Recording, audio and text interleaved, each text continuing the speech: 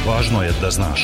Dan ukratko. Dan ukratko. Važno je da znaš. Važno je da znaš. Podcast novinske agencije Beta. Slušate najvažnije vesti za 14. oktobar. Sa vama Darko Čačić.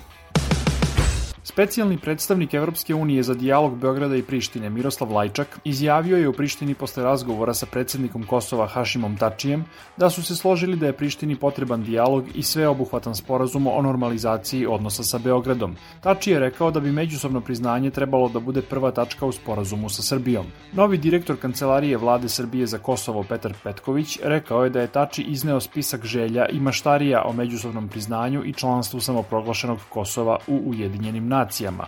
Lajčak sutra dolazi u Beograd na sastanak sa predsjednikom Srbije Aleksandrom Vučićem. Predsjednik Srbije Aleksandar Vučić izjavio je da zajednica srpskih opština na Kosovu ne može da bude svedena na status nevladine organizacije i naveo da Srbiju ne interesuje Ustav Kosova. Premijer Kosova Abdullah Hoti izjavio je juče da zajednica srpskih opština neće biti formirana sa izvršnim ovlašćenjima, već onako kako je utvrdio Ustavni sud Kosova. Predsjednik Srbije Aleksandar Vučić rekao je u razgovoru sa šefom delegacije misije Međunarodnog monetarnog fonda Janom Kejsom Martejnom da Srbija želi novi aranžman sa tom institucijom.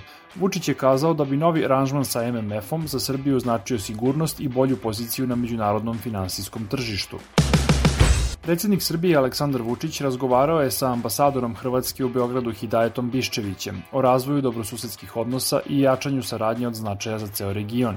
Vučić i Biščević su potvrdili spremnost obe strane za razvoj infrastrukturnih projekata, posebno železničke pruge Beograd-Zagreb.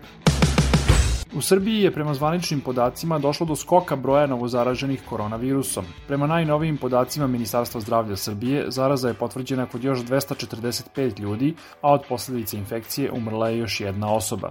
U bolnicama je 351 pacijent, a 22 su na respiratoru. Bosna i Hercegovina i Slovenija danas su prijavile rekordne brojeve novozaraženih osoba u tim zemljama. Zaraza je u Bosni i Hercegovini potvrđena kod još 482 osobe, a u Sloveniji kod 707 ljudi.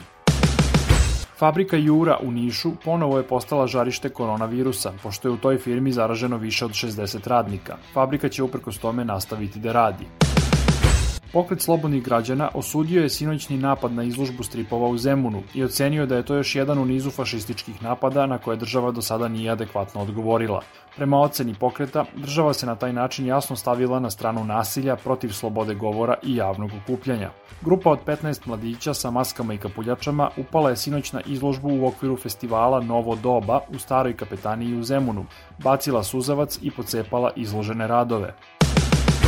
Potpredsjednica stranke Slobode i pravde Marinika Tepić izjavila je da još nije pušteno u funkciju postrojenje za odsumporavanje u termoelektrani Kostolac, izgrađeno pre 3 godine i plaćeno $130,5 miliona. Tepić je navela da je za to isključivi krivac direktor EPS-a Milorad Grčić. Beta. Dan ukratko. Budi u toku. Vođa grčke neonacističke partije Zlatna Zora, Nikos Mihaloljakos, osuđen je danas na 13 godina zatvora pred sudom u Atini, koji ga je prošle nedelje proglasio krivim za vođenje kriminalne organizacije. Zatvorske kazne izrečene su i drugim vodećim funkcionerima partije, koji su prošle nedelje proglašeni krivim za zločinačko udruživanje i planiranje teških krivičnih dela, uz jedno ubistvo koje su grupno počinili njeni članovi. Turski brod je ponovo počeo traganje za prirodnim gasom u podmorju kod grčkih ostrva, uprkos međunarodnim apelima da obustavi te aktivnosti, saopštila je Ankara. Predsjednik Turske Recep Tayyip Erdogan optužio je Grčku i Kipar da nisu ispunili obećanja data tokom pregovora u Europskoj uniji i NATO-u i dodao da će njegova zemlja da im da odgovor kakav zaslužuju. Svetska banka je odobrila plan pomoći od $12 milijardi da bi zemljama u razvoju bio omogućen brz pristup vakcinama protiv koronavirusa kada one postanu dostupne. Bilo je to sve za danas. Sa vama je bio Darko Čačić, slušajte nas i sutra. Pratite nas na portalu beta.rs I društvenim mrežama. Važno je da znaš. Dan ukratko. Podcast novinske agencije Beta.